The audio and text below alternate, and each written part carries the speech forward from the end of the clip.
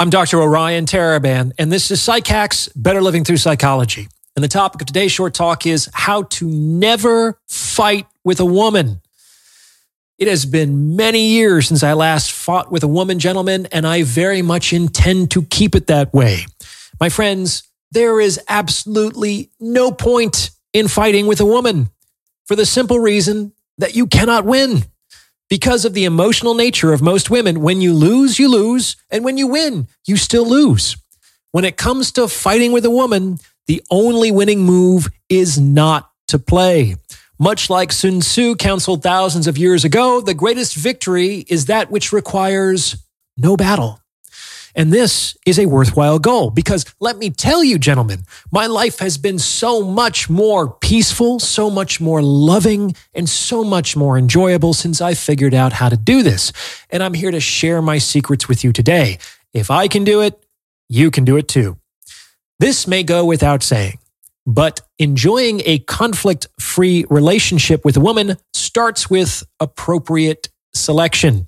At this stage of my life, I now believe that 90% of a successful relationship is choosing the right person. As I've discussed previously, you can't have any relationship with anyone. What does this mean?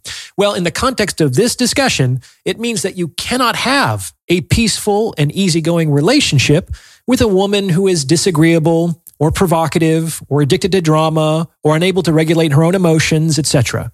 It's just not possible. And you may need to examine yourselves, just like I did, to determine why it is you may be actively working to keep such women in your lives. Now, the bad news is that there are a lot of such women out there, especially when we're talking about younger women. However, the good news is that these women tell on themselves all the time. They're actually pretty easy to identify fairly early in the courtship process. And once you do, just stop pursuing her. Let that plate fall. As I've previously discussed, dating is an extended hiring process.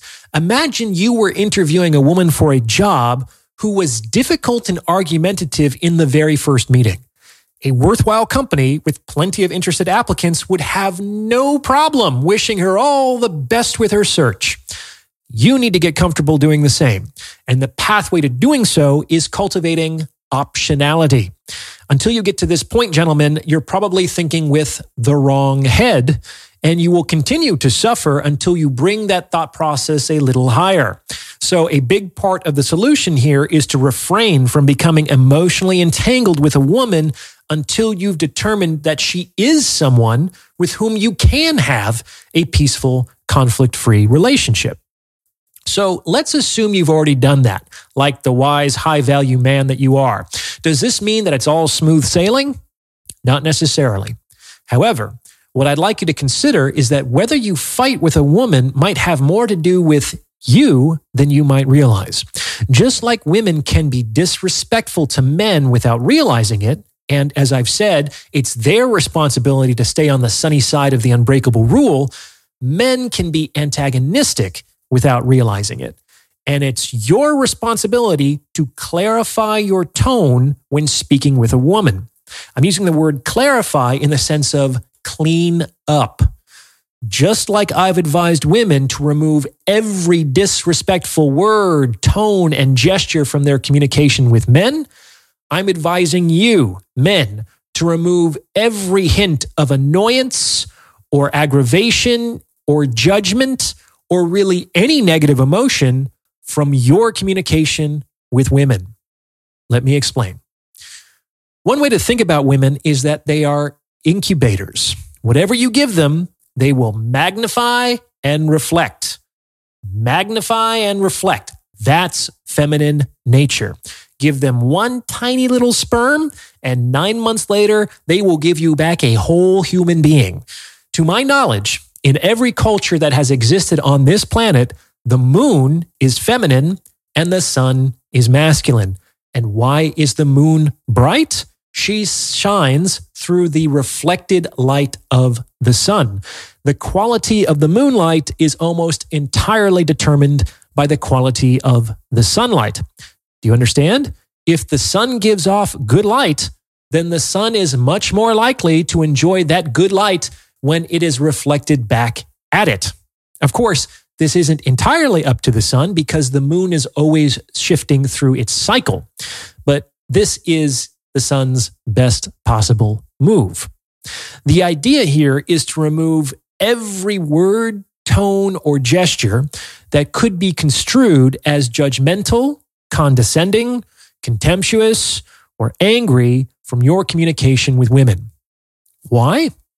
Because if you give a woman even a hint of irritation, she's going to magnify that into aggravation and reflect it back at you. And if you give her aggravation in return, she's going to magnify that into exasperation and reflect that back to you. And before you know it, you're off to the races. In any case, my point is that the genesis of the conflict can often be traced back to some tiny little trace of negative emotion in your tone of voice. Now, before I go any further, if you're liking what you're hearing, please consider sending this episode to someone who might benefit from its message, because it's word of mouth referrals like this that really help to make the channel grow. You can also hit the thanks button and tip me in proportion to the value you feel you've derived from this episode. I really depend on your support. I don't do a bunch of corporate sponsorships or product placements, so this is how I keep the lights on. I really appreciate it. The more I get, the more I can devote to the channel. Thank you. Now, at this point, you might be saying to yourself, this is bullshit, Orion. Does having some tiny little trace of a negative emotion in my tone justify a woman flying off the handle? Why does she have to make such a big deal out of something so small? Are you taking the woman's side here? To this, I would respond, I hear you, my dude. For a long, long time, I thought as you did. And what I have since realized is that, as difficult as it is, it's actually easier to remove every trace of negative emotion from my voice than it is to convince a woman that her emotional response is disproportionate to the situation. That just doesn't work. And I'm nothing if not a pragmatist. I want what works, what is effective.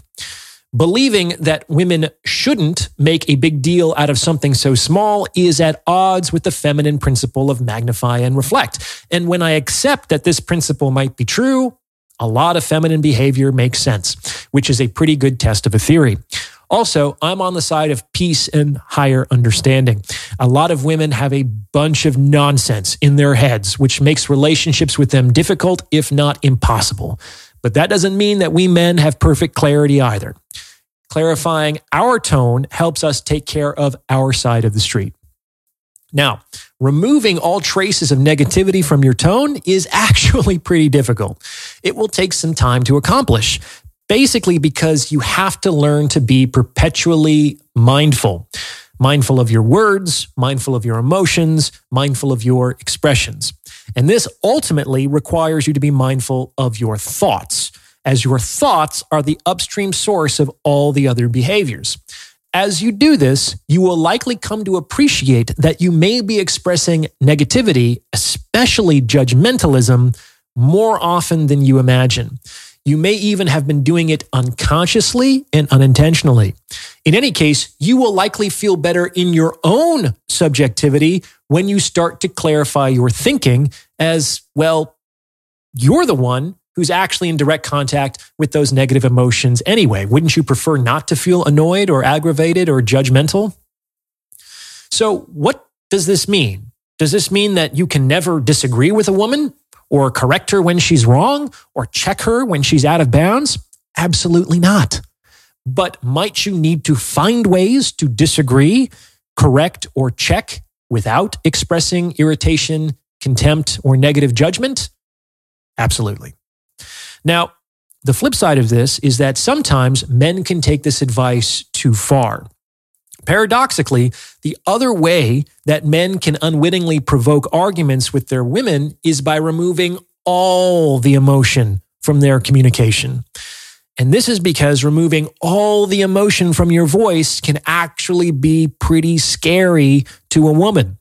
It's like she can't feel you there with her in that moment. And that will likely spike her insecurity, which, as I discussed in Why Women Pick Fights, is one of the primary reasons women can be provocative themselves. removing emotion from their voices is actually a failing of intersex understanding. Let me briefly explain. Emotion is generally provocative. I mean, one of its main uses is to motivate, emotion, to create motion. So when men have a problem with other men and we're not looking to escalate the situation any further, as a rule of thumb, we're going to take all the emotion out of our voices. We're going to talk nice and slow, and we're going to be very calm, and we're going to resolve this issue with rational discussion. Do you see what I did with my tone of voice there? Men, what you have to understand is that women pay much more attention to tone than we do. If you take all the emotion out of your voice, what does she hear?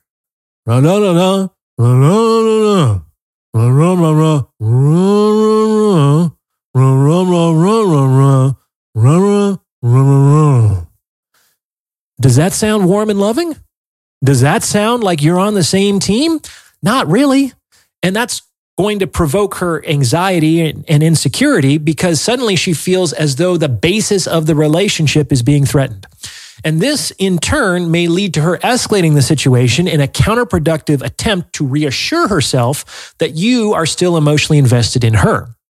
So you want to remove all hints of negative emotion from your tone, but you don't want to remove all emotion entirely. Just listen to how I'm talking now. The goal is to imbue your words with like an undifferentiated warmth. And let me tell you, if you have warmth in your voice and a little twinkle in your eye, you can say pretty much anything you want to a woman, and she will listen to you without being reactive. Ideally, she'll even join with you, and you can laugh together at whatever ridiculousness she was on about now. So what do you think? Does this fit with your own experience? Let me know in the comments below. And if you've gotten this far, you might as well like this episode and subscribe to this channel.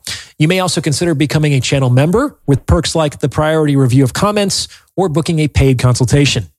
As always, thank you for listening.